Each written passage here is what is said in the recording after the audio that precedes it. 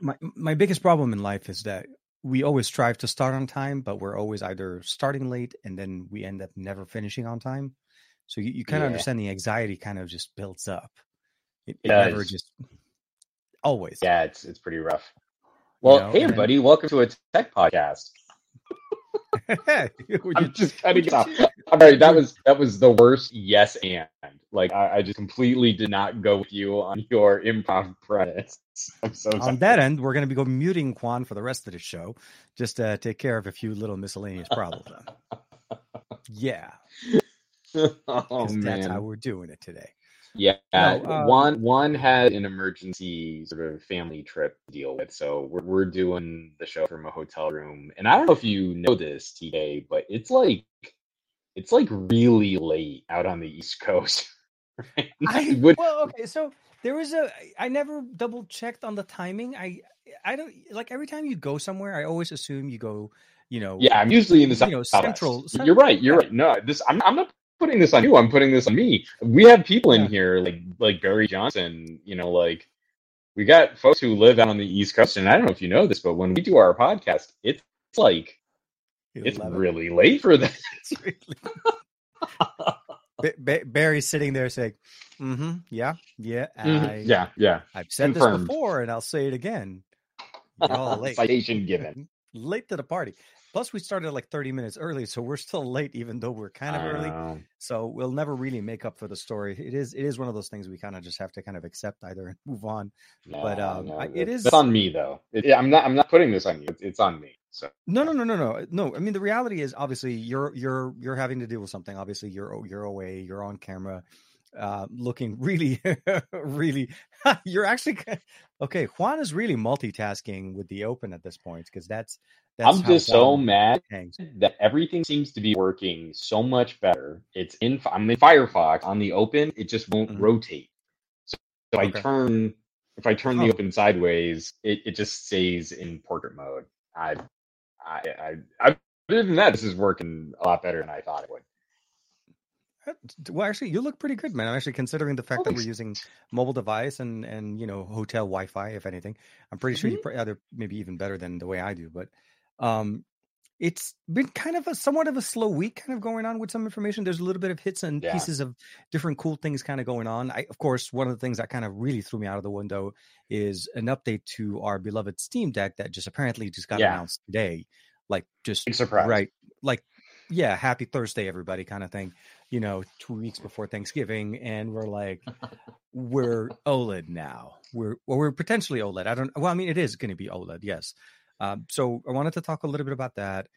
A couple of things kind of going on during the week as well. There's been a lot of teasers, a lot of information leaking about the OnePlus 12 optics, specifically the primary and the telephoto lens, getting us a little bit excited. This is not an announcement of the phone, but more so specifically talking Hasselblad and collaboration and, kind of getting us excited for the OnePlus 12. For sure. And then obviously, I don't know, you probably noticed that both Juan and I kind of dropped a referencing or relatively similar video topics, referencing some really cool glasses. I was honestly, I was thinking about beginning the show, I was going to actually connect the display to the RayNeos so that I can actually have you like straight in here, but then still have the camera on so that you guys could look at me as if I'm looking at you.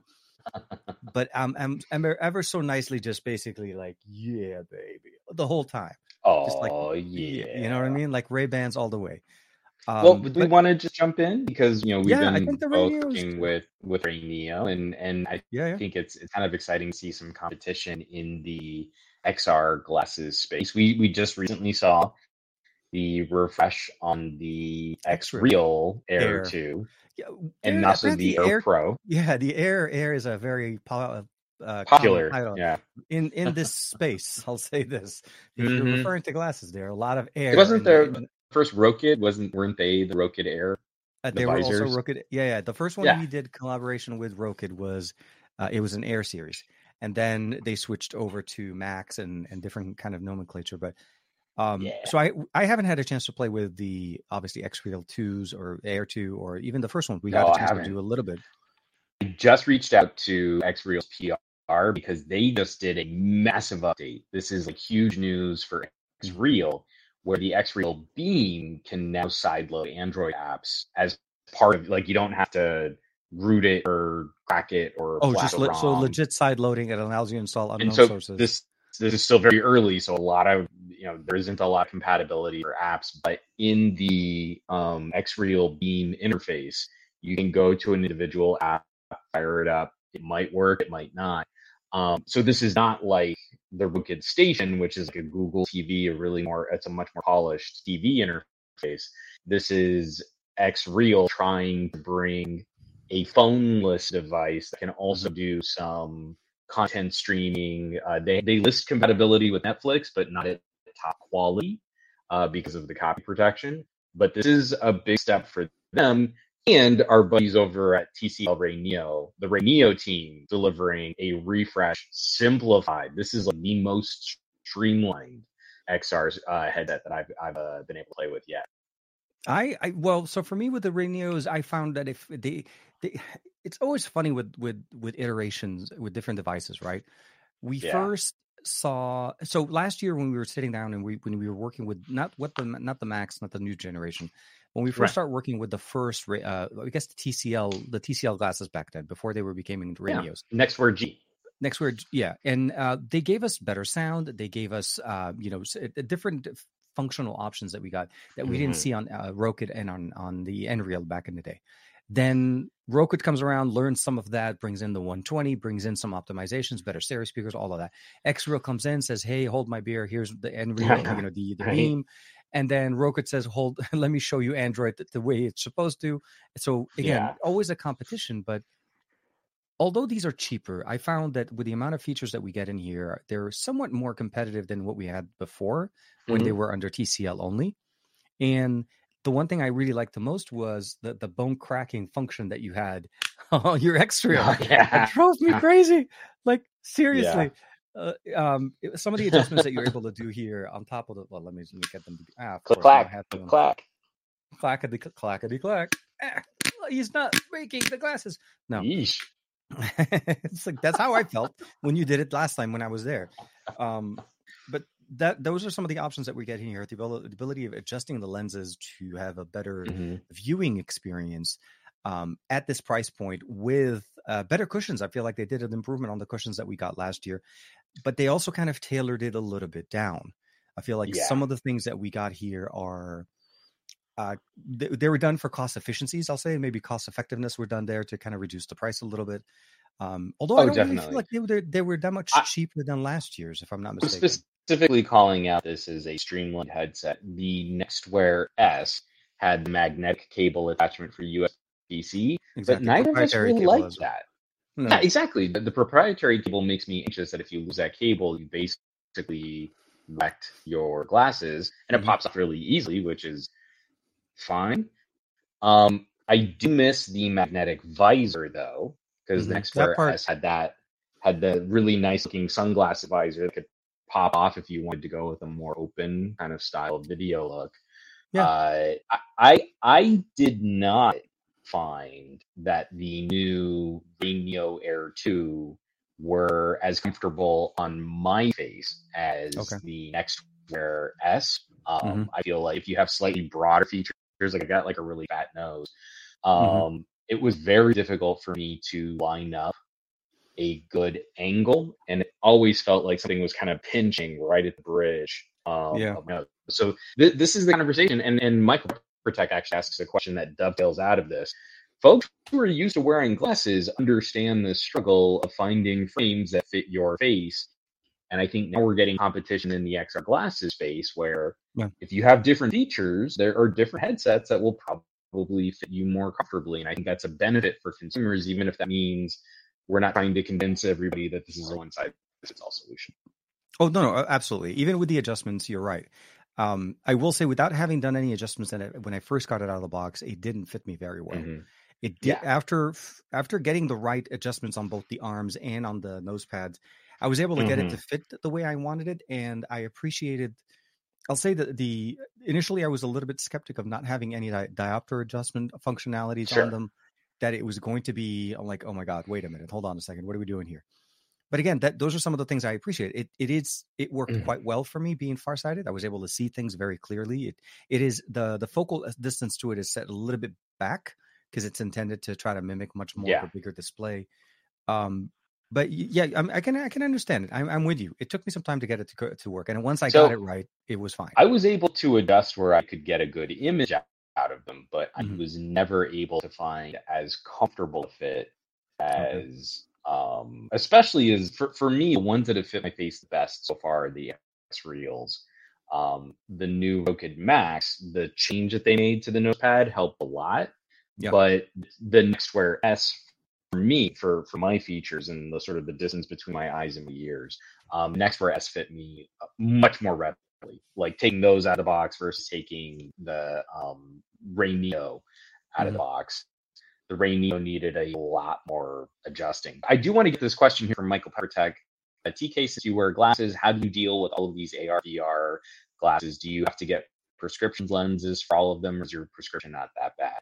And I feel like, again, because you do wear glasses, you can kind of help comment on, they're not focused in the way that you might think they would be. And I think that makes a lot of difference for if you're nearsighted or farsighted. So, I mean, yeah, you're right. It depends on the glasses. I'll say that much. With the Rokid, I had to do quite a bit of adjustments with the diopters. Yeah. It was a hard challenge for me.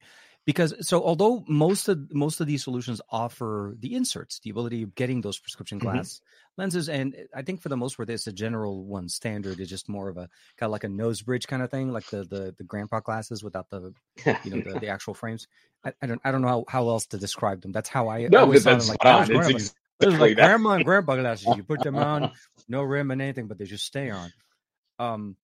I haven't used those. I haven't had to buy those prescription options. I have been able to, through adjustment, get the Rokid Max to work great. With the X Reel and the TCL, as well as the RayNeos, I haven't had issues focusing. It depends on on how your vision is done. I can see quite well distance. So for me, I can see distance is not as bad, but it's more about reading, computer, monitor. These are not considered like far distance.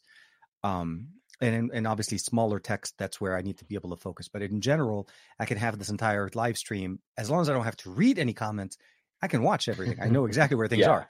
And with the RayNeos, because the focusing distance is a little bit further than I would say than Rokid. For me, they work closer, for sure.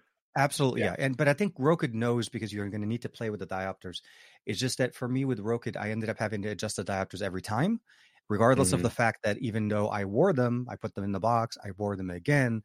Hey, adjustments needs to be done again. But I think it's more about how stressed your eyes are, because that also kind of changes how well you're able to get the experience there. If you're trying to use them at the end of the day where your eyes are, especially for people that wear glasses, if our eyes are tired, you may not get as good of an experience as maybe earlier in the day. So you have to kind of figure that part out as well. I'm with you, only I'm just minorly farsighted. Like, I'm not to the point where I really need a prescription yet. And for me, it's the same. I feel like the X Reels, the image just feels like it's projected a little further out. And then that's even more beautifully adjustable when you start playing with the X Reel Beam. Yeah, because you can change the sort of perceived size of the screen, which changes it's silly, because you would think it just gets bigger or smaller, but they do seem to change your perception of the distance from your face. So it's not that it just got smaller, now it's taking up less of my field of view. It really does feel like we pushed the image further away. Yeah. And that helps me, because, like I said, I'm just that tiny bit farsighted. So for people, and you do get extra. Oh no, go ahead. Yeah, no. So one of the other things that I really liked on it is the fact that they added some more options or customization options in the settings within the app. The app itself, when we first got the TCL glasses back last year, it was a first generation. It was an early release of the app. It was very limited in the functionality. It was pretty rough. It was a rough. It was intended to be a port over from the original TCL glasses that they released. Yeah. And what I saw with this one now is a much better, a smoother UI experience, better implementation of logging in, opening apps, opening local files. but also calibration, which I really liked about that. It's like the ability, if you feel like the display wasn't bright enough, you could definitely get up there. It gets pretty bright actually for something that's got that close to your face. But you're also able to adjust the colors, the tones. If you want it to be a little bit more warmer, cooler, you can go in there and do that. And they have it feels like more like a monitor, like all of the adjustments absolutely. that you would be able to make It's to a like monitor. TCL finally bring it in. Yeah, exactly. Like that TCL experience on your eyeballs, wherever you want to go with them. And so for Michael Peppertech saying he's nearsighted, I would probably recommend starting, because it depends on your prescription, and it also depends on how asymmetrical your prescription might be. But I would probably recommend starting with something like the Rokid Max, seeing if those diopters are going to clear enough so that you can focus the image per eye. And that's the other thing that I think is going to be very difficult for these lighter weight XR glasses.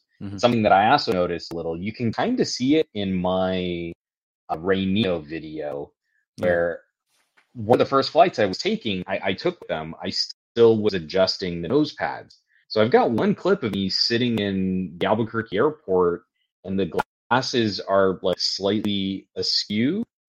And it was because I still hadn't gotten to that point where they were balanced from my face. If your face is slightly asymmetrical, like most faces are, that can also affect, like, because you think about how the displays are on one plane.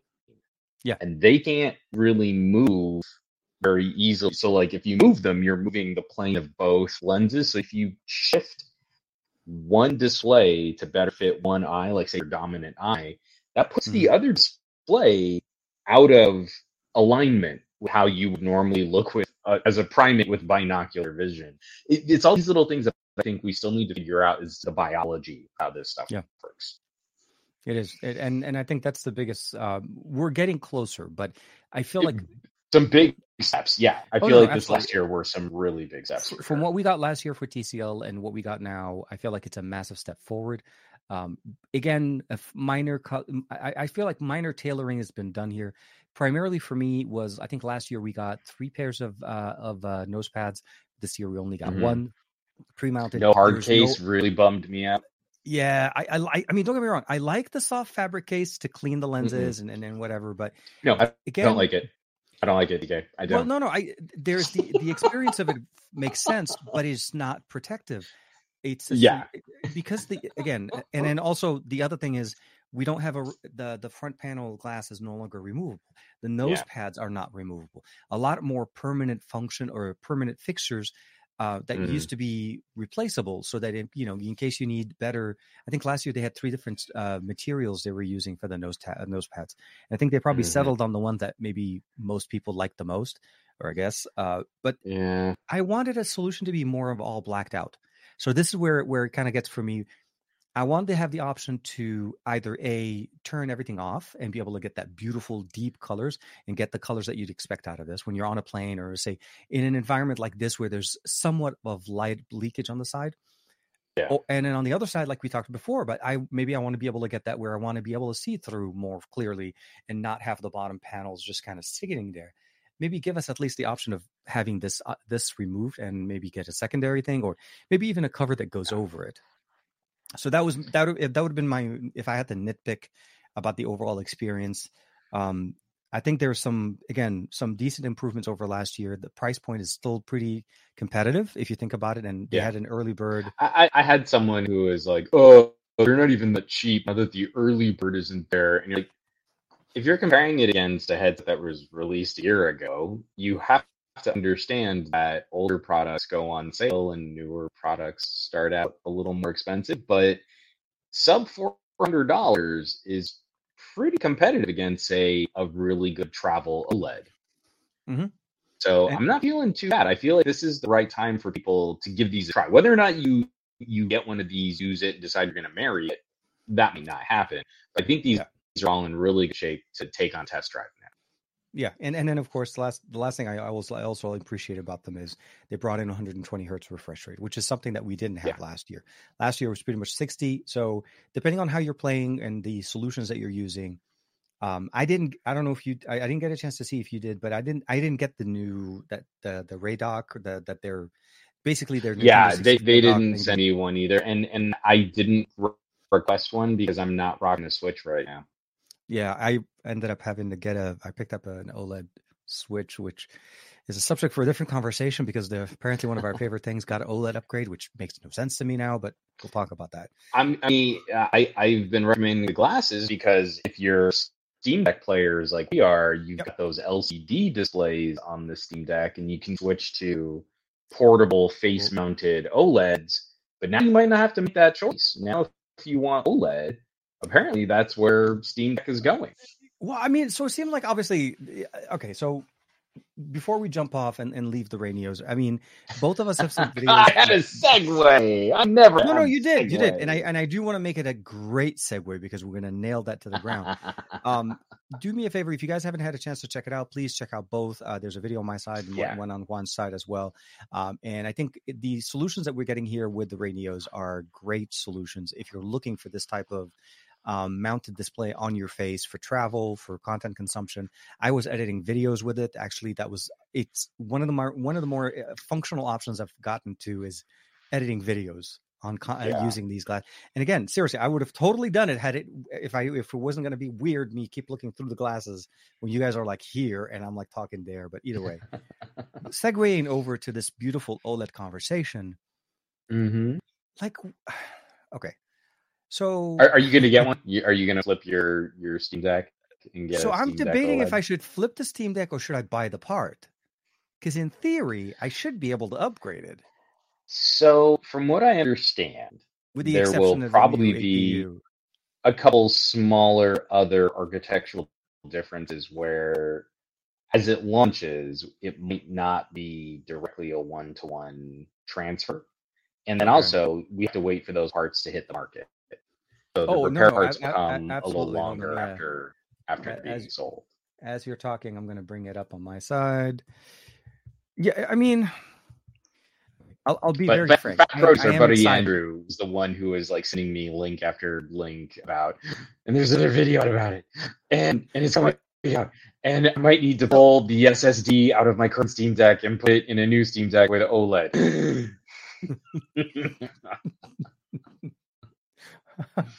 No. And Two Bones was saying like he was sharing those links too. I mean, there's definitely interest in this. I think it's the right play to kind of piggyback on Nintendo's launch strategy. So here we are with the amazing Steam Deck.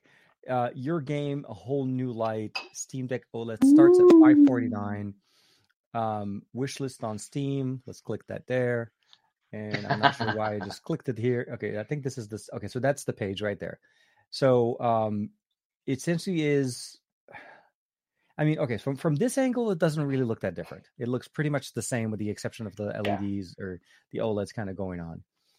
There is obviously a new price drop for the 256 model with the NVMe SSD. It's down to $399 and ships within 2 weeks. That's a smart play.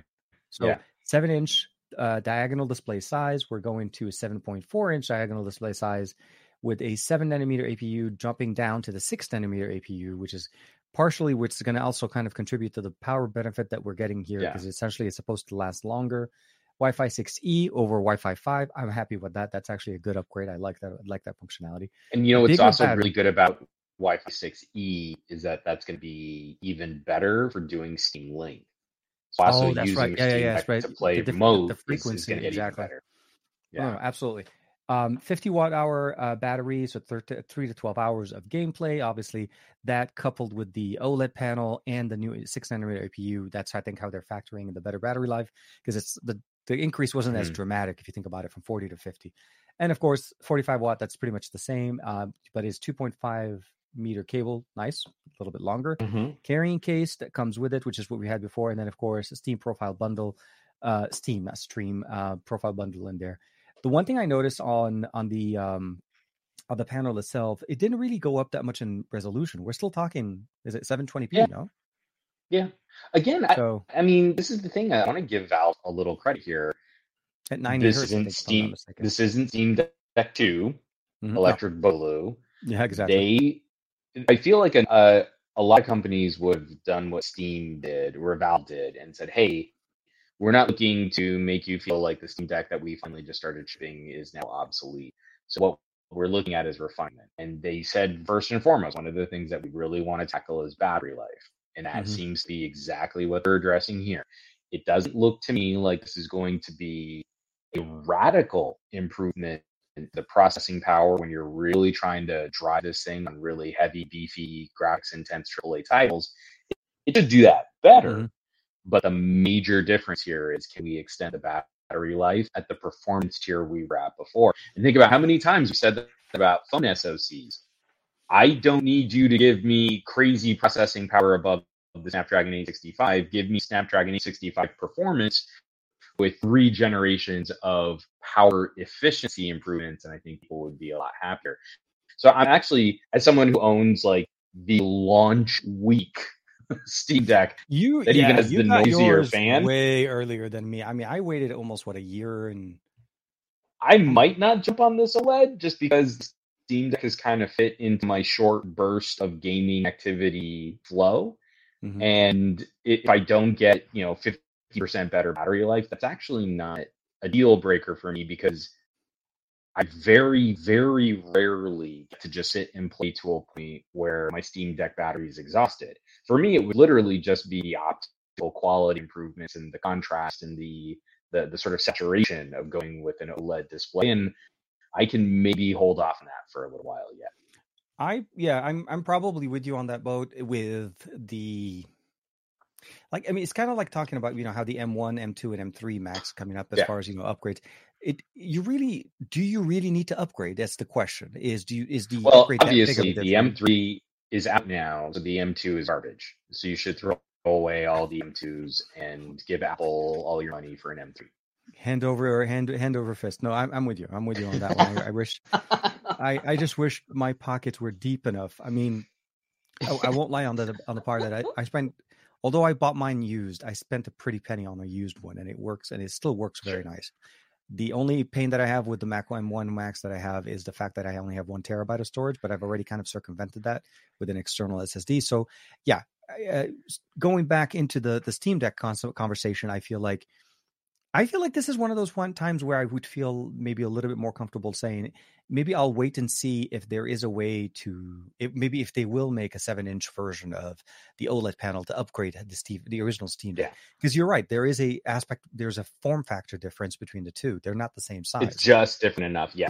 And exactly. So Andrew was also saying, and I think I've seen this mentioned also, that some of these other upgrading component swaps where people were putting in Hall effect sticks and triggers in the Steam Deck, that those probably won't be compatible with this until those parts are fit specifically for this refresh.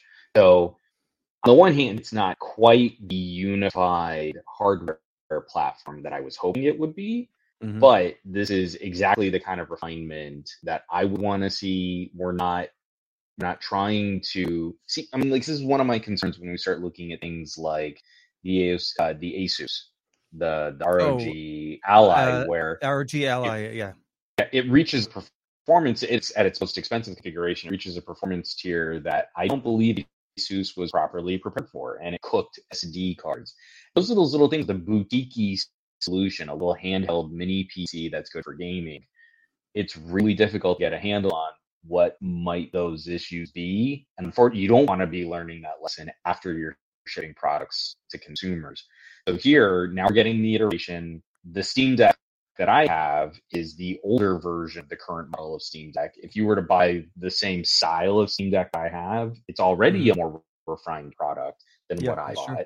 And now we're getting just like the 0.1 update where I'm not going to feel sad. My games are still going to play almost as good as this newer revision, but they're putting their money exactly where they said they would. They're focusing on exactly the aspects they said they would improve. And I agree. I think the aesthetic differences that we see here, again, it's that nice little see-through kind of colorway. I mean, that's the limited edition one. Sorry.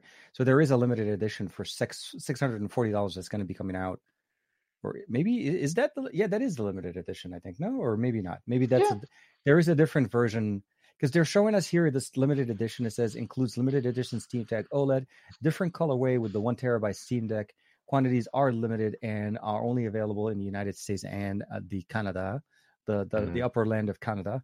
But there is obviously the 1 terabyte version here as well that has essentially the exclusive startup movie, exclusive virtual keyboard theme, and what else is it? It looks like I had 3 more things than the other one, but I can't figure out where the other one. 45, 6, blah, blah, blah, blah, blah. Oh, the no, I have no idea. Maybe they increased the size of the font. Oh, carrying case with removable liner. Sorry, my mistake. That's what it is. With removable liner. Très chic. Absolutely, dude. Because you know what I did when I first got mine, right? I got a case from somebody else because that's I say okay. So I'll say this: my Steam Deck still runs quite well. The CPU doesn't seem to be affected. I realize that the APU got an improvement on here, but it doesn't, like you said, it doesn't feel like this is the 2 series. This is more of a let's just make an OLED version and make a minor. Obviously, I'm assuming part spinning refresh due to the fact that the older parts are not that much probably available as much, and they want to basically cycle through. Oh yeah, I mean, and you've got to move on when you're starting to change those little chiplets and stuff. Yeah, again, what's that? No, I'm saying I'll probably wait. I'll wait and see. And you know, I'm not gonna lie that I've been eyeing the Legion, the Lenovo Legion Go, a little bit too much. Yeah. Although it's okay. It happens to the best of us. And we had a whole conversation here between Two Phones and Skulls talking about like Odin's versus the Razer Edge, which I thought it was kind of funny. Razer Edge is now finally available on Amazon. I think that happened like 2 weeks ago. So if you were looking at a more Android-y version of this concept with the 120 hertz OLED on it. Oh, that was one of the benefits. You could take a look at something like that. Yeah, with Qualcomm Snapdragon. Yeah, with something akin to an 888, but with active cooling, where you can easily bump that 888 a performance tier above the generation of the hardware that is. So Farhan was asking whether or not we think it might be worth waiting for a Steam Deck 2. So if the Steam Deck has a 90 hertz screen, should I wait for Steam Deck 2? I'm very optimistic that it will have a 120 hertz screen.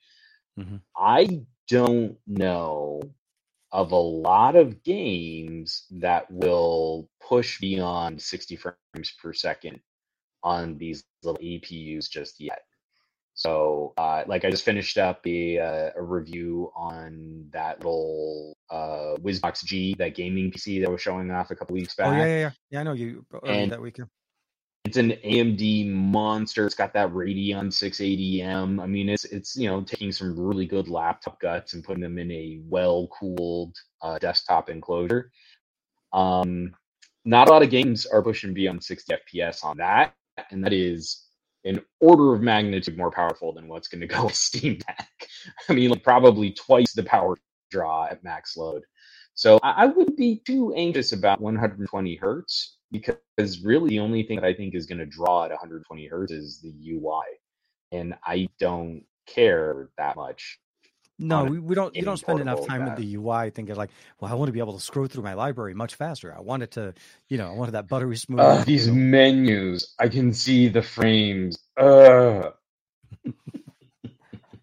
We know the struggle, man. We know your struggle, and we understand and we feel with you, man. It's good. I understand. You need that 120 goodness.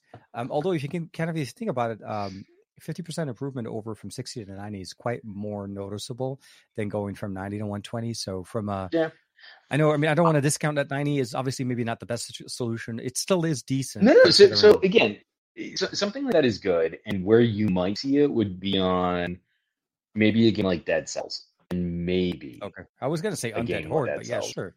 Dead Cells. Undead Horde is weird. It depends on what you're playing. Yeah. No, but I was going to say is on a Steam Deck. On a Steam Deck, I don't know that Undead Horde can really sustain above 60. Unless you really kick down quality settings, which, I mean, the game is already so blocky, you wouldn't want to play it lower. I don't believe end runs in Vampire Survivors are probably going to pin 90 once you get a whole bunch of enemies on screen for your 28th and 29th minutes. I genuinely don't know of many games on my so many of my games that I'm playing on my Steam Deck, I'm actually looking at other performance trade-offs. Like if it's a game like Hellblade, I'm looking at FSR to take that down to 30 frames per second so that I can have a reasonable resolution and the game doesn't look like garbage. I'm looking at other games where maybe I need to take the frame rate down and pin the screen refresh and the frame rate down to 45 frames per second. So a 90 hertz screen doesn't help me if I'm playing a game that is so graphically demanding that I can't even sustain 60 FPS. So it's things that like you want to do the shopping for you, and that all comes down to what kinds of games you play. If you're telling me you play Tetris and Baba is you, then you could bump that up 90 hertz and it's going to look real pretty playing little indie games in Tetris. And that's great. You'll do it and you'll really enjoy it. But I'm not sure that's what a lot of people go into when they say, I need a 120 hertz screen. They want to play a game above 60 FPS. And a lot of those games where you're really going to see the visual benefit of that, probably not the games that you're going to try and tax a Steam Deck with, maybe. It's going to be one of those situations where you're right. The hardware may be ahead of where we need it. The concern is, can we push the system? Can we push the resources to give us the experience that we want, a smooth game at above 60 frames per second? But you're right. No. I mean, my son and I mean, he plays Apex Legends on 60 frames per second. I would imagine a game like that would definitely benefit from it running higher, but I don't know if the Steam Deck would be if the game would be playable as well without dropping the resolution. Yeah. Well, no, you could also tank the quality, which is typically what we get with mobile games. To increase the frame rate, you lose the quality because you get more. The system doesn't have to render as much, right? You shift the load over from one side to the other. We'll have to see. So there are some videos, as you mentioned, Fat Produce Andrew's been dropping some videos for you, talking about what we're getting with the new system. I hope it is something that a lot of us will maybe see, and maybe it does become a conversation later. I think the initial massive demand for Steam Deck was because of where Steam Deck was at the time. It was ahead of the curve. It was showing us something that nobody else was willing to do. It set a standard, and it felt like a standard. It didn't feel like just a one-off experiment from a boutique company that was then going to make a completely different handheld 4 months later. It is now a proper baseline. And to me, this is the minimum experience we should expect from a PC game portable. There are going to be plenty of opportunities to spend more and get something more powerful, to spend more, get something with other hardware configurations and features. But right now, you can't drop me below a Steam Deck, and you need to give me a price to performance somewhere around the Steam Deck for those portables to make sense. Valve has set a baseline, and I think that's what's really exciting. Now we can count on these games play well, this thing is fun, you got this kind of software support, and it obviously worked for Valve, because I don't know about you, but just getting the Steam Deck kind of reignited the fun that I used to have PC gaming, and I've spent a lot more on games since getting the Steam Deck, so I think it's working. Absolutely. I ended up buying God of War, the remastered edition, purely just to be able to play it again on mobile. Absolutely. What's it called? Mortal Kombat for me. It absolutely. And tons of little indie games. I mean, absolutely. For me, pick up, put down. That kind of worth getting the larger SSD on that as opposed to the original. Yeah. What we got with the original, I think was it the eMMC, but the base model was eMMC, which was like really okay. No, absolutely. I think that's the biggest thing about it is it took away the constraints of needing a laptop for gaming and having a portable solution like a tablet, but it gives you the controls, it gives you the library access, it gives you just everything that you want. And then if you want to connect it to a bigger display, dock it and then use it on the display. That was the other solution. Video out was a beautiful thing, and I mean, we're attesting the fact that it's something that we enjoy quite a bit with glasses. So I hope that we see more. Maybe I'm hoping that we see the Steam Deck 2 a lot sooner. Although whomever decides to pick up the Steam Deck at this time or in the future, when the OLED is becoming more of the standard, I'm pretty sure they're going to enjoy it, and I'm pretty sure they're going to be Very happy to see a lot of their titles in their Steam library supported, because as time goes on, support gets better and better. And this is just going to refine what the standard is. The standard should grow over time and evolve over time. And now we've got conversations about sub $600 mini portable handheld PCs that incorporate things like better power management and OLED displays. Mm-hmm. And it's going to be a lot more difficult for another company to come out and say, hey, we've got this and it's 15% more powerful, but you can only play for 2.5 hours and it's got an LCD. Like that's now not going to be we're not going to be as charitable to a company, especially when we're not as confident that they're going to be supporting the device for as long, offering all the same repair parts. There's not going to be the same community making accessories for them. That all kind of weighs on the consumer for how they make purchasing decisions. Oh, absolutely. It's a big part of how at least we look at it when we're buying any product. I mean, even for me, I didn't jump in on purchasing my current car, the EV that I have, before many generations of improvements, update, infrastructure. There's a lot more things that goes into a conversation whenever you're buying a piece of tech. What network you're going to be using it. Is it going to work in the area that you're going to be working in? Just putting the numbers out there. Michael Corcoran is like, that's pretty spot on. $399 for 256 gig of storage. I mean, that's like Meta Quest territory for a standalone VR headset. This is a proper game console that happens to be almost Nintendo portable, but it plays your PC games. And that's the same price as getting a Razer Edge Wi-Fi edition. That's an incredible. Oh, and you can run it like a desktop PC. That was the other thing that you got to realize. If you dock it and you boot it up into Linux, you're running it like a laptop, connected Bluetooth. So as much as I really dig that little Razer Edge, that is a much more difficult price fight now for Razer in this space. You have to get granularly specific about what kinds of features might appeal to an individual. As a broad recommendation for PC gaming nerds, it's much harder to pull a PC gaming nerd over and considering Android as a solution for gaming. Trust me, I've tried. So this is now a visceral cost comparison against a lot of players out there. Even if it doesn't win all the Geekbench scores, it's doing some things that are very impressive at a price that is almost that family casual entertainment purchase. That it's iPad territory, it's console territory.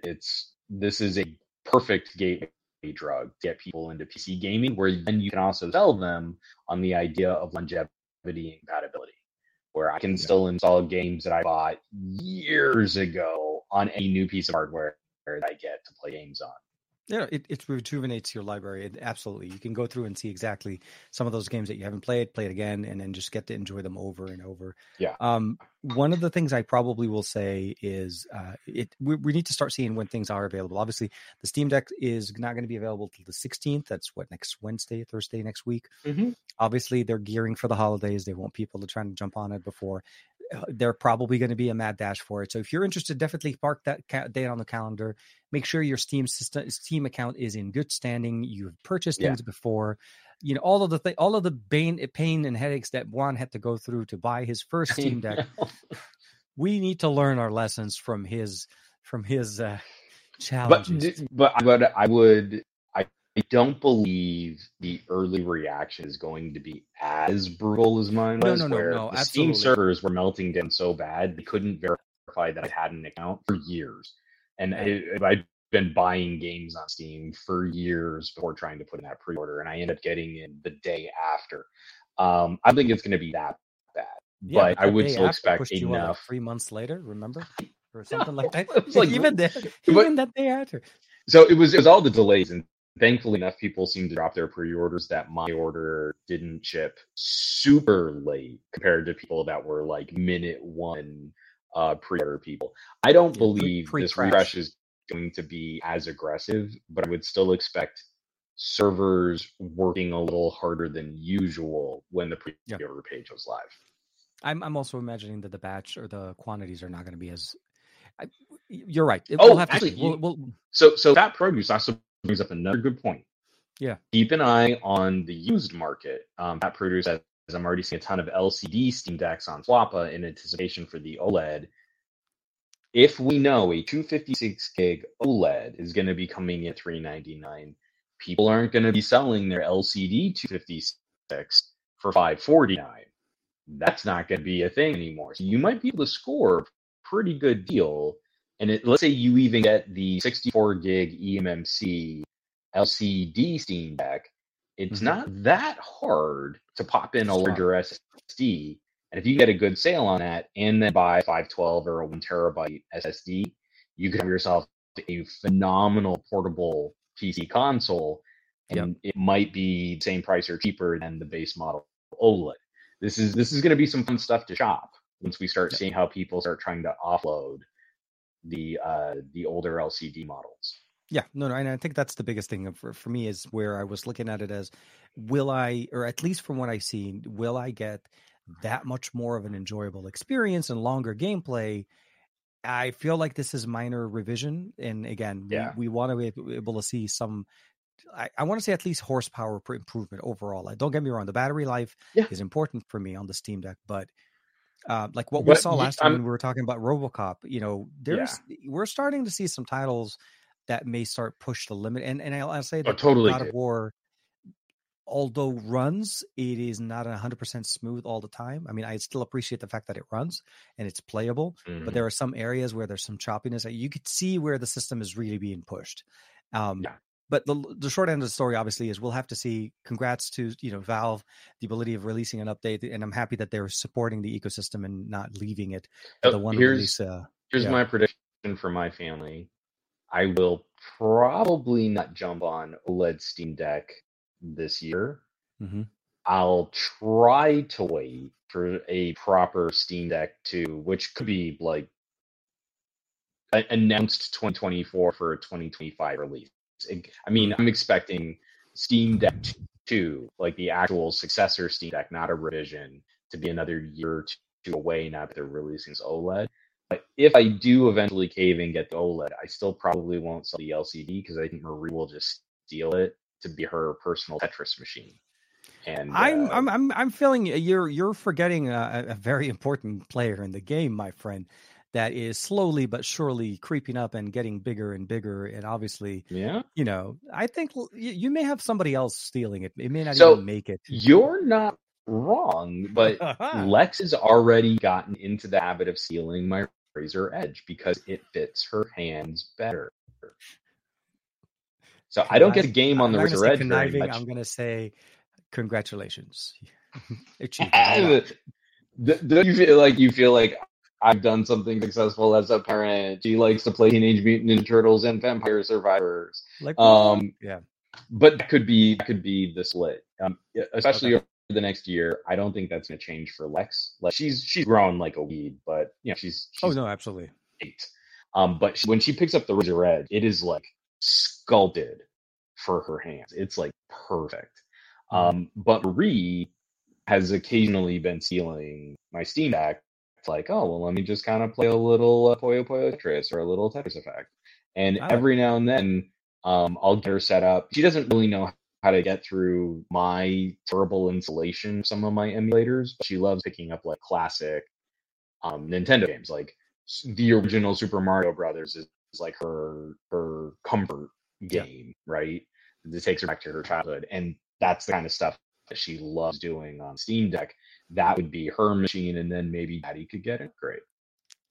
Well, I was running more. Yeah, I ran more emulators on the Razer Edge a little bit more because I found it a little bit easier with Android and so on. But I think at the end of the day, the reality is either solutions are going to be fine. We have other options on the market, and I think it was again at the time where Steam Deck came out, it was very revolutionary. It was something that did not exist. There was a lot of questions. Well, we never had a standard like this in PC gaming.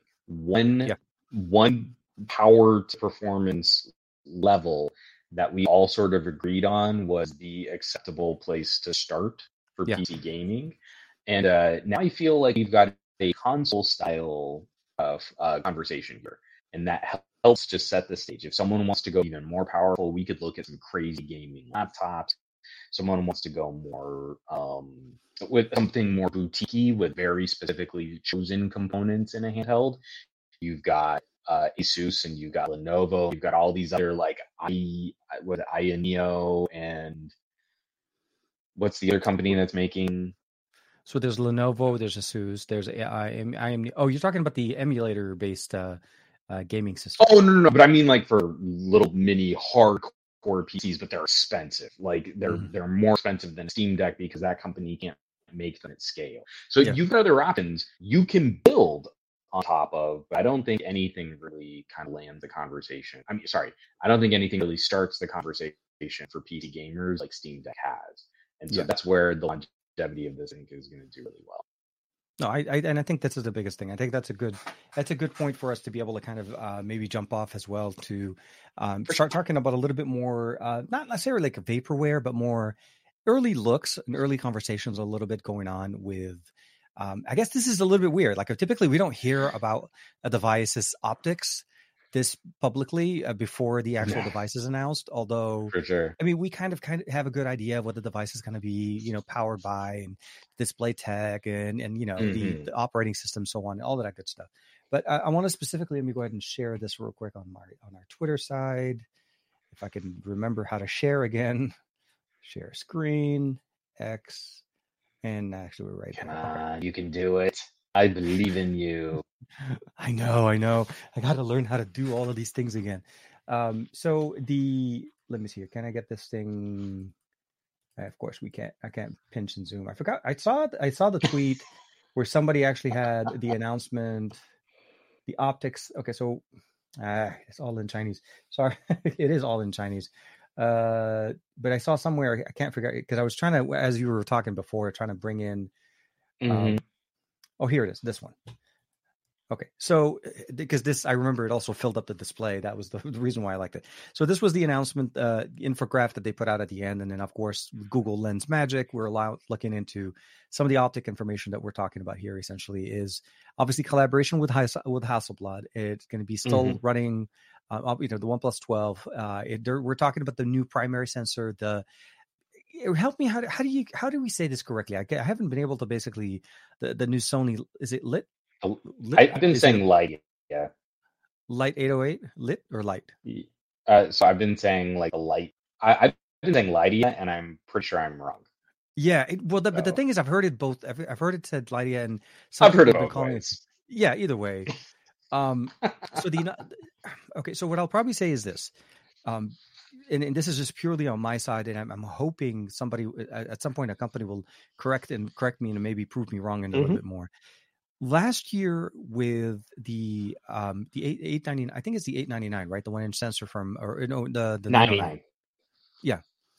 Sony released in my opinion, I feel like with these 3 implementations that we got, a beautiful sensor that has a lot of power to give, a lot of light to absorb, the bokeh, the effect of what we're able to get there. I've seen very few devices that come close to mimicking that.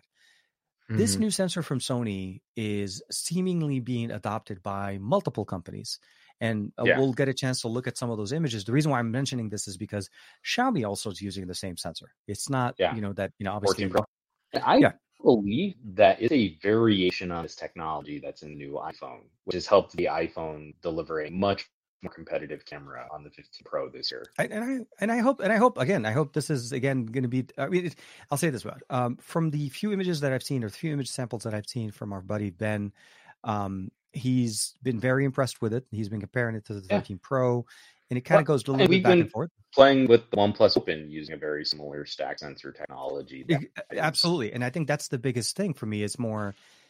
We're seeing more shift of companies moving towards this. There's a good chance that the Find X7 Pro, next year's generation of the Find X, may not have the 1-inch sensor anymore, and maybe going towards something similar to what we get here. You save a lot of space. It is a very difficult engineering challenge to deliver a 1-inch type sensor and not have a significant camera bulge. I don't know if you see I think we talked about it, but there was the concept for the Nubia that had a 1-inch type sensor with a 35 millimeter equivalent lens. And you had basically like a hockey puck sticking out the back of that phone to allow for the depth on that sensor. So what I'm hoping we'll see, I believe these claims where companies are saying, "Hey, this sensor gives us even more light than going with a 1-inch type sensor." But we're not getting the same optical characteristics, the same depth of field. No. So I'm hoping that we'll see a Sony out next year, like a Pro i2 or a Pro II or something like that. And I'm hoping we'll see a Xiaomi 14 Ultra that is using the new stacked, because it's even bigger than a 1-inch type sensor. So Sony makes this, exists. It's a 0.98. It's a 1 over point. Instead of a 1 over 1, it's a 1 over 0.98 inch type sensor. So it's ever so slightly larger than a 1-inch type sensor on a 4:3 aspect ratio. If that goes into a Xiaomi 14 Ultra, we get the optical characteristics, we get the variable aperture, and then we get that stacked light acquisition. That's going to be the best camera phone of 2024. Here. I appreciate the predictions, and we'll hold you definitely to those words once the 14 Ultra is announced. But so that's exciting, though, is that we're seeing the trend. Huawei, I think, kicked this off with a much more variable aperture. Sony gave us 2-stage. Xiaomi gave us 2-stage. Now Xiaomi is giving us a variable stage aperture. I need to see Vivo. Vivo is the company that I really hope that they will deliver that photography focus, and then Oppo can go back to maybe being a little wackier with some of their experiments. Yeah, I want to see more. You're right. I think that's the weird thing about it this year. We've seen them do. I mean, don't get me wrong. I still think the Find X6 Pro. I know the Find X6 Pro is one of my favorite devices up to this date. Still, I like the cameras. I like the optics, and I like especially the 3x telephoto lens is one of my favorites. Seriously, bar none, one of my favorite telephotos on the market. And the 13 Ultra is primarily going to be one of the other right next to that is one of my favorite devices, and it is purely because of what that sensor can do and the way it's not just the light acquisition, but it's just the optics, the benefits of just getting that type of an optic in a device. I don't mind the bulkiness on the back because you're buying this as a camera driven device. You don't stumble onto a 13 Ultra or Find X6 Pro, and I feel like a lot of people like to compare them as if there's just like a one sauce recipe kind of thing for everybody. And it isn't. If it's just light, then you're right. Then sure, you can soak up just as much light with a smaller surface area. But when you start changing the sensor size, you change the lens characteristics. And to me, this is the difference between going with a newer, more expensive, more advanced APS-C camera versus last year's full frame. Yeah. And there are going to be plenty of people who want the focal lengths, the image quality, not image quality in terms of does it look better, but image qualities, how you play with light, how you play with depth field, how you play with exposure. An older full frame camera will produce images that a newer APS-C camera they won't be the same. So that to me is a part of this like comparison and conversation where yes, we have a newer technology that is arriving at a smaller image sensor. It's on the back of this phone that I'm using to stream right now, and it's one of the most fun cameras to shoot on of the year. Even more surprising that it's on a foldable. And yet, when I really, really want to dig into some photography, I reach for a Vivo or I reach for a Xiaomi because I really like what that one sensor produces when we're really looking at the photographic aspects of an image. And speaking of Vivo and Xiaomi and so on, and surprisingly, somehow I got an email from I guess Gistop, and they're starting to pre-order the iQOO. Like we're already at the iQOO 12 level, man. I'm like, dang it! But I feel like it's really going to be just. I will be very surprised if there's much delineation next year because I feel like it's going to be a similar strategy that we had in 2023, where the iQOO 11 and the OnePlus 11 were more alike than they were different. Yeah, and it's basically just: do you want Fun Touch or do you want Color OS? Oxygen OS. It is fun though. No, just kidding. No, I'm with you. One of the other things that they also kind of teased us as well is a new telephoto lens, and then we're seeing some of the optics in here. They're using obviously the side mount, the side type of sensor where the light kind of bends, goes in. You're getting the separation between, so you can get better optical representation. And then of course the Pro XDR photon matrix technology, some of the new collaborations as well. I think if I'm not mistaken, I think the OnePlus 12 is supposed to be showcasing the new Oppo / Hasselblad new collaboration, their new image stack. Or let me double check real quick. I forgot the name that they actually listed it. But here, so here's some camera samples. So for everybody kind of enjoying. Apparently, they were in Paris. You're looking at like a social media compressed image absolutely compressed image. The fun part about it is this was done during Oppo's photography event in Paris. Yeah. So Oppo currently was running its own little show kind of going on. But what I found, what really kind of struck me. Okay, so here, don't get me wrong, I don't mind taking pictures, and especially if you have obviously a friend that's willing to sit down and watch it. So you have the images here. I think this is the 14 Pro. This is the 12, and then they jump over to the drink, but then they take this picture. She's like, "It's done. Like, please, it's over, right? I mean, we got it. Yeah, you're good."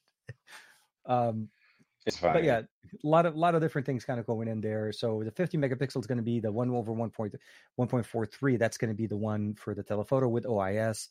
Or no, wait, I take that back. No. Is it? I think it's the 64 half inch sensor at f2.6 with OIS is going to be the telephoto. I could be wrong, and I think the 50 maybe they're ultra wide. So I thought the 64 was the same. I might have this wrong.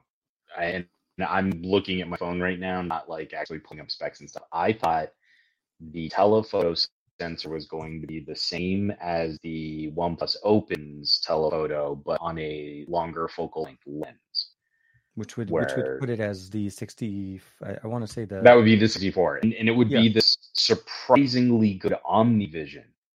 OmniVision has never made a great sensor in my entire gadget reviewing history, but using this telephoto, it's almost pixel good. And that's shocking to see OmniVision listed on the part sheet for a telephoto sensor like this. It is. I think it's stacking up to be. Well, I'll say this. It's stacking up to be more of OnePlus coming back to trying to give us more of a powerful device. It's not stacking up to be more of the... I mean, don't get me wrong. The 11 is a great device. It offers a lot of great functionalities, and it has a lot of things that are done right with it. But we're probably still going to lose some of the experimental stuff. Like, I don't see 4K 120 coming back to a OnePlus. Yeah, because that was something. We didn't get it back with the Open. That was one thing I was looking forward to. That didn't come back. But I think it's going to come down obviously to the high readout sensors and what they're able to do there. But as long as I'm hoping we get, I'll say this: I'm hoping we get video out. I'm hoping we get with it back on the OnePlus Open. How much did you miss it on the OnePlus 11?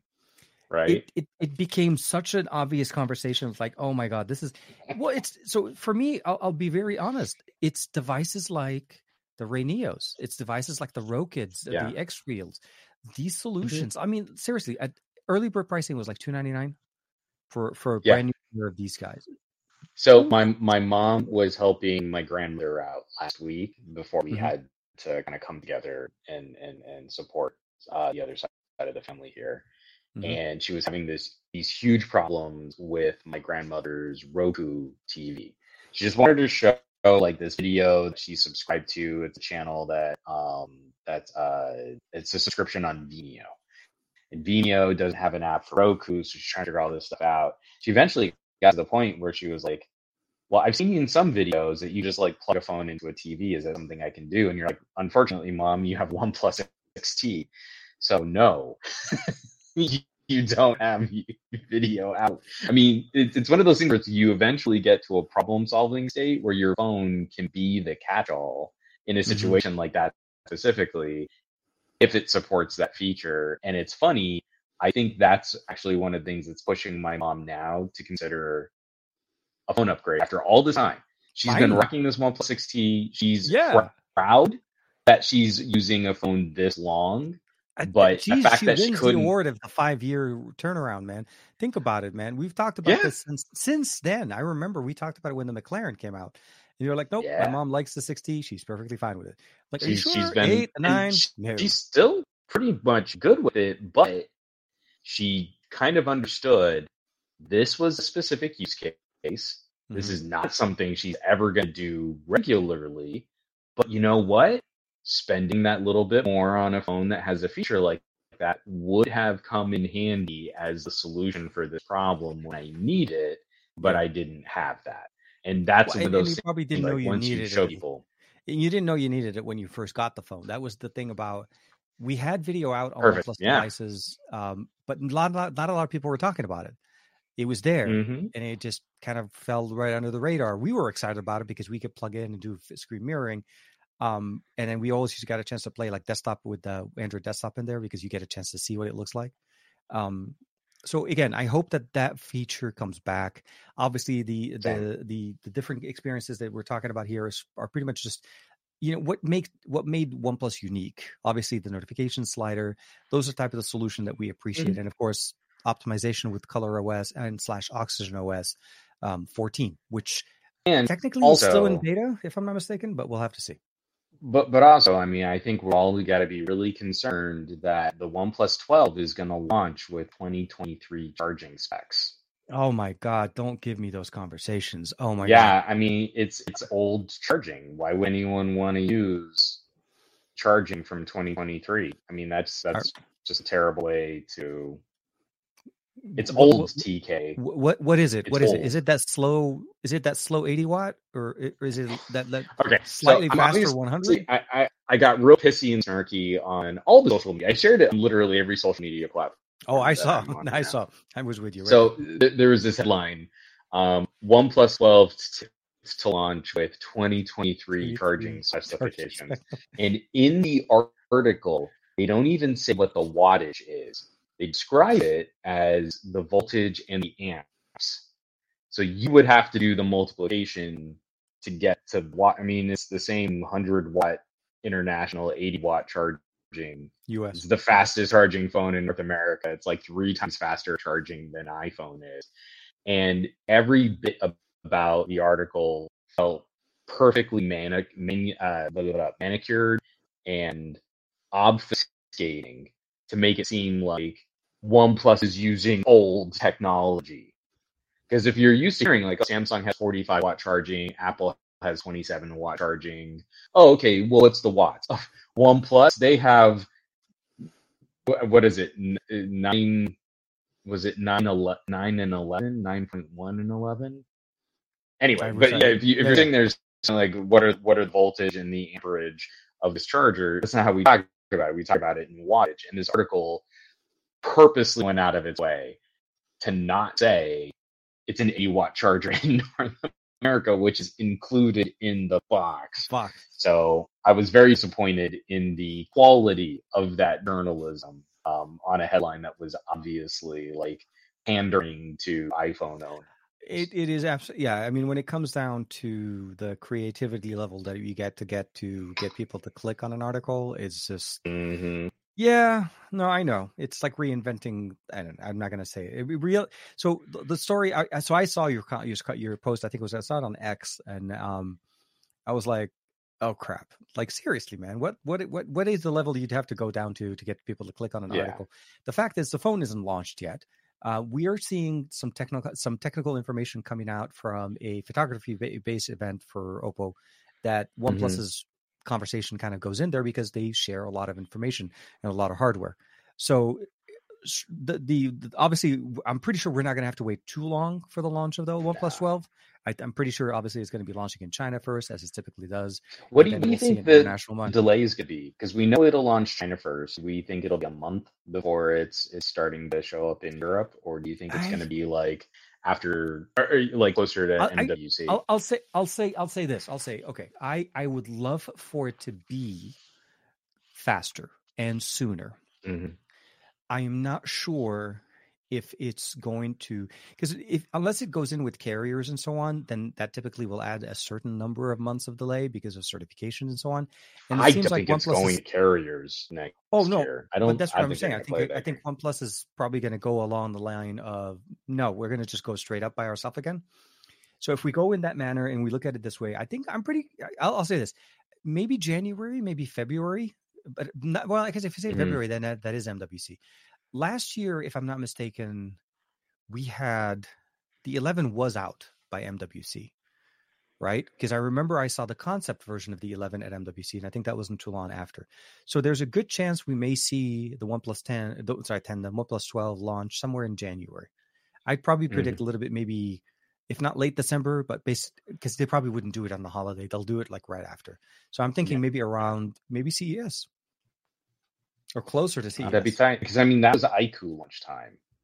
iQOO launched real early. So this the year. pre-orders so I didn't get a chance to find out what the date is for availability for the iQOO 12. I know it went up on pre-order, and I saw some leaks about information about it. With obviously the 12 and the 12 Pro, I think is what they're putting it in as pre-orders, and I'm not sure if both are going to be available globally. There's the other thing. But Qualcomm kind of threw the wrench at the whole machine and the timeline and reality and which multiverse are we in, and MCU and DC, and like seriously, are we watching Spider-Man? Are we in the multiverse, and is this the Matrix conversation kind of thing? Sure. All of this is going to be really new things for us. I mean, we'll have to find out. I'll say that I wouldn't be surprised if it does come out earlier. Yeah. December, I feel like maybe the China, because we're like already in November, right? I think so. And today's what, like today's what, the 5th, I keep forgetting. Today's the 8th, 7th, 8th, 9th, 8th, 9th. 10th. I'll take it. I'll take it. Because it's midnight here on the East Coast. It is now the 10th. Wait, you're in the future? I am in the future. Let me tell you. How does it look? November 10th is pretty great. Okay. I'm really enjoying it. Seems like a good day so far. Okay, good. Pretty good day so far, yeah. Good. Yeah, I think you've got a lot to look forward to. I'm looking forward to right now. I'm actually so much looking forward to talking to you. I want to start landing this plane just because I am about to just keel over at some point very soon here. But I did want to hard shift gears because obviously we talked a little bit about Qualcomm, the Qualcomm Summit. It just felt like over this last week, there was a lot of buzz talking about the new Apple M3 against Intel, AMD, and of course, that's right. Qualcomm is trying to do the X Elite, and I'm not very frustrated. I actually want to give a shout out to some of the writers over at Windows Central, because I think they did a pretty good job of trying to break down some of the confusion that we've been seeing. And so I saw their article go up, and I feel like I can kind of add a little bit more to this. I posted an editorial around my Patreon. That should go public over the next couple of days after I'm done with this kind of travel.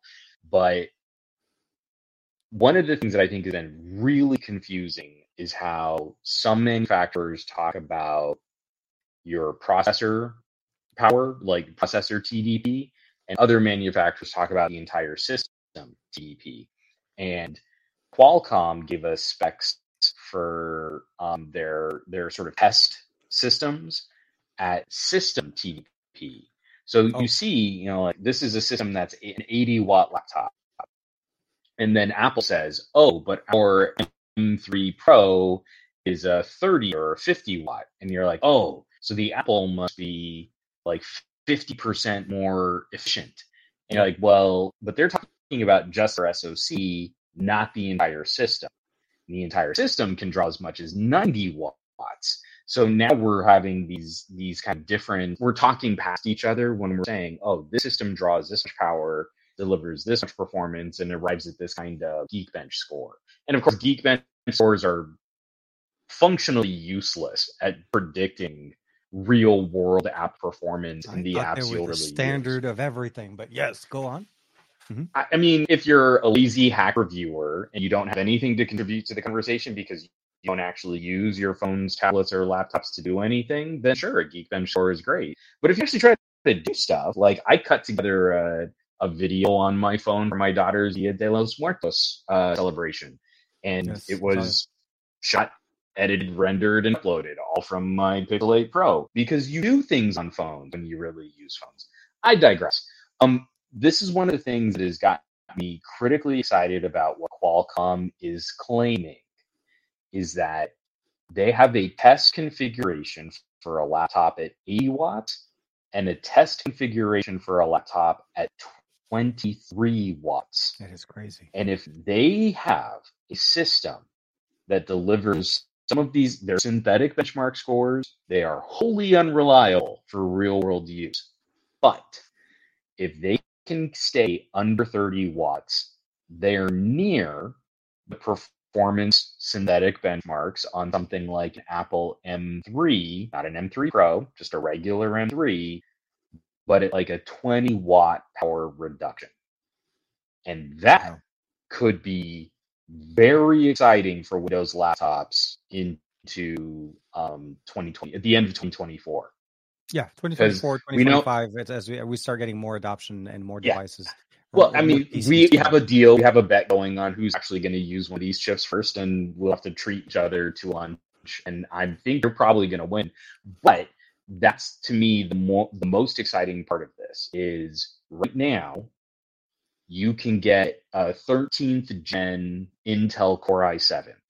The Core i7 will outperform synthetic benchmarks, will deliver better synthetic benchmarks than Qualcomm's X Elite.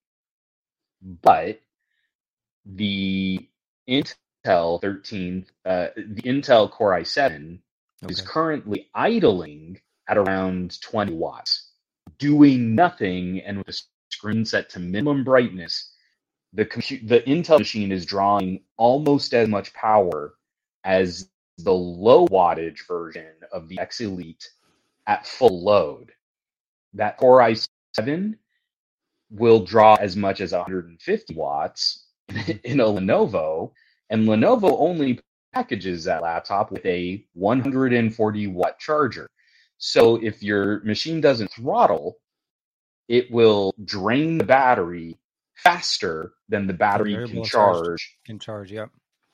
At 150 watts, almost twice the power draw of Qualcomm's highest spec version of their chip at an 80 watt chip. So it's these types of performance metrics. I bet you Intel into next year will still win the outright speed awards. Okay. But they're not going to be anywhere near the power efficiency awards. And we might be looking at entry levels, or I should say entry. I don't think these will be cheap. I think they'll still be premium priced laptops, but absolutely little Ultrabooks going head to head against MacBooks and maybe beating them by like 30% power draw. And the MacBook is already an incredible performance per watt kind of system. Oh no, absolutely. It's crazy to see. One of the other reasons why, when I was looking at what we saw with the refresh on the M3s and the M3 Pro and all of that good stuff, I was excited to see what they offered. And I saw again, I've been waiting for Qualcomm and Orion since last year, since when the announcement was originally teased at the end. I've been digging into those Orion cores since that team of engineers left Apple. and we got a chance to play with the 8CX, the 8CX, but essentially it was the Surface Pro 9 5G, and it is absolutely one of the best solutions. I mean, for me at the time, obviously we don't have those devices anymore, but my goal essentially is to see what are we able to do with, software solution. I mean, we saw what's it called? I think DaVinci made their commitment to release. So as at the moment that starts coming, these PCs are going to become legit production machines. Well, the moment you're able to render and produce, because obviously I'm sure there's going to be other companies, but yeah. But the other thing that's also kind of important here is that experience. One of the areas where our current Windows on ARM solutions suffer is you're already starting with a system that's kind of like a 2-generation old Core i3, and actually that's not bad.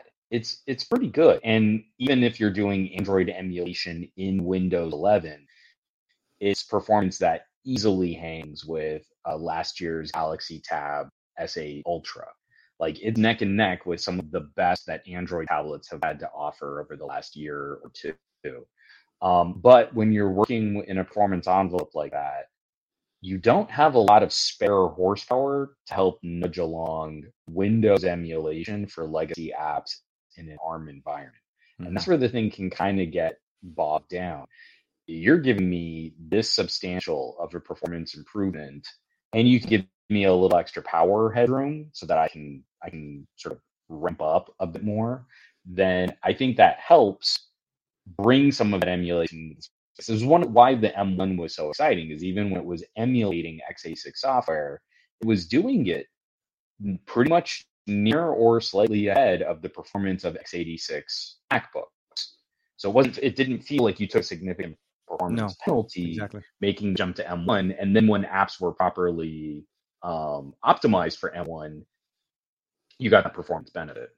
I think 2024 is the year we might see Windows on ARM finally stick that landing. I hope so, and I really hope that we get an adoption from multiple companies and we get different flavors of these devices, not just. I think Lenovo's definitely a lot. I'm getting more anxious that because Microsoft cut so much of the Surface team that we. I was I would have thought Microsoft would have been the shoe-in for it again, as we've seen in the past. But now I'm anxious. Now I'm like thinking Lenovo may just come in there and it's like, let me show. But I don't think an HP would be completely outside the scope of this because they also do a lot of work on client and IT issued machines. This would be a really good solution for field. In my day job, although I still have an i9 Mac for my PC, my work PC. We're starting to see the M1, the M series to show. I'm sorry, not the M1, the M2 series showing up. Some challenges a little bit where we start talking about emulation. We're trying to have like a what is it called? Not BoMGuard. Windows emulators, parallels, like parallel issues, running parallels on these things. So we're still, even with M3 right now being available and so on, there's still some challenges, at least on the business side. This is where I feel like HP is pretty much 90% of their bread and butter is. It's more so business than it is consumer. Yeah. But it is absolutely refreshing to be able to say, hey, I can provide you a PC that has 1/4 of the power draw that you were using before, but comparable experience for your office suites, your solutions, running Windows natively. Obviously, I'm not, they're not going to have to worry about emulation on their side because they're not going to have to emulate Mac. We don't usually typically do Mac OS emulation. But yeah, it's like, what are you doing? What are you doing on that Windows PC? I'm running Mac OS, Ventura. No, I'm running Mac OS poorly. Yeah, exactly. It's typically just more of those solutions. So I'm excited to see what we get. I'm hoping with the pricing being a little bit more affordable, maybe some different solutions. But it is, again, for me, when I looked at the Mac on the side with the M3, as much as a power improvement and everything that they were doing, honestly, I still produce 4K 60 frames per second videos at a 0.7 ratio to time and render. Oh yeah. Yeah, as long as I'm still getting these numbers, there is these are one of the machines like you do not upgrade. It works, it does the job, and it cuts through everything. The only time I get it that it does chuckle a little bit, and then it depends on the files I get from you. When I get your when we did the collab on the Open and so on. Yeah, it had Panasonic files. Sometimes it does have a little bit, and then I just get a little chuggy. Well, so I run it through and then next time we do that, I had the Atomos Ninja plugged in. I could have given you like Apple ProRes HQ, and that would have been butter. A lot smoother. Would have run like butter. Yeah, my friend, that's how you do it. ProRes for the win. I'm turning into a pumpkin here, but we've got quite a bit more to talk about as we start getting into this week. Because of my travel plan, I'm not going to get another video out this week, but I might write up just like a little travel. I'm not going to blow anyone's mind here, but let me say it is delicious traveling with a phone like a foldable. And a little Bluetooth keyboard and mouse, and I'm going through TSA security, and I don't have to pull anything out of my bag. But I got writing down on the plane. All laptops. I was like, I just don't have it, man. Are you sure? And you're like, anything bigger than a cell phone, you got to take it out of your bag. And I'm like, I win. So I might write up a little article just talking about like some lightweight work. And also I want to showcase again sort of that experience of I shot a school event and the PTA, or they call it PFA, at my daughter's school went crazy. And so I like the entire school has seen the video that I put together from the Pixel 8 Pro.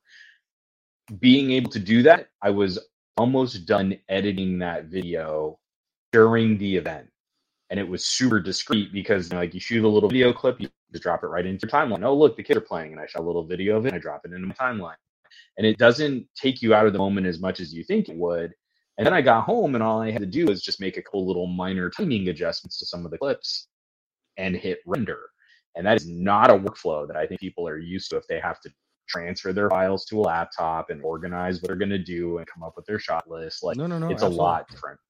So I'm going to try and get that article written. I don't know that I'll get it published tomorrow, but maybe over the weekend. What do you have coming out next for your channel? So I think it's just one more video that I got a chance to shoot. Unfortunately, I didn't get a chance to post last week with everything kind of going on. Soundcore sent me over a couple of pair of their open ear buds. Those look fun. Yeah, the AeroFits one. It's an interesting approach. It's not bone conduction. It's directional audio beaming directly into your ears. Very personal, very interesting solution, but great for exercise, for audio. Okay. So the big thing that kind of surprised me is that how they were able to get that much sound out of them to still sound like Soundcore. You know what I mean? Like they didn't lose the Soundcore signature, which was my biggest worry because it's a core part of their business sound. Oh, yes. But I do want to say before we ended this, I do want to share this with you because this was absolutely one of my fun things. Today, I got a chance to spend some time with Polestar and check out their new Polestar 3, 4, 5, and Roadster. But I took a ride and I got a chance to ride a Polestar 2 for the first time. And as I was driving, I had obviously they had somebody sitting with me in the car. I had the lady take videos and pictures of me in the car as I was driving. And then when we finished at the end, I landed. This is just funny. TK talks weird shit. So hold on, let me see if I can get this. So we took this picture. She took this picture of me sitting there. I'm waiting there, obviously absolutely set up correctly with the everything. But she didn't realize she was holding a foldable. That's what I was trying to land to. Nice. She was holding the phone like this. And I was like, oh, wow, this looks really good. Let me open it up. She's like, oh, what did you just do? And she stepped back like as if I just broke the phone. You know what I mean? Like the guy that takes the laptop and says, hey, look, mine is a foldable. So I did that. It. And she's like, what did you just do? I'm like, yeah, it's a foldable. It's an Epic phone. And she's like, that is a cool phone. I was like, yes, it is. It is. Thank you very much for the ride. That's how I agree. So yeah, with that being said, I know we didn't get a chance to talk about the C65. We'll talk. I'll try to put something out, hopefully, maybe in the next couple of days or so.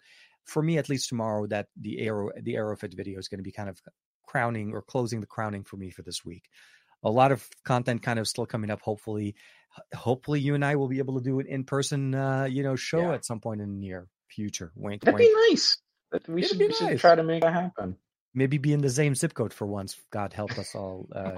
No, seriously. But I do want to say thank you very much, Juan, for joining us, at least while you're traveling in the future. I didn't realize you were doing future stuff at this point.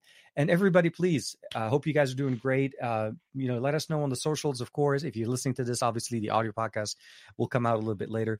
And of course, show links and all of that good stuff for us to be able to check us out. And make sure to check out Mr. Juan on Monday on the SGGQ Wave on his podcast, also hosted on this channel. So if you're subscribed to this channel, you're not going to miss it out. You're going to be there. Nope. But with that being said, thank you very much for the support. Like and subscribe. And of course, we'll see you next week at a secret location. Mm-hmm. Have fun, everybody. Mystery.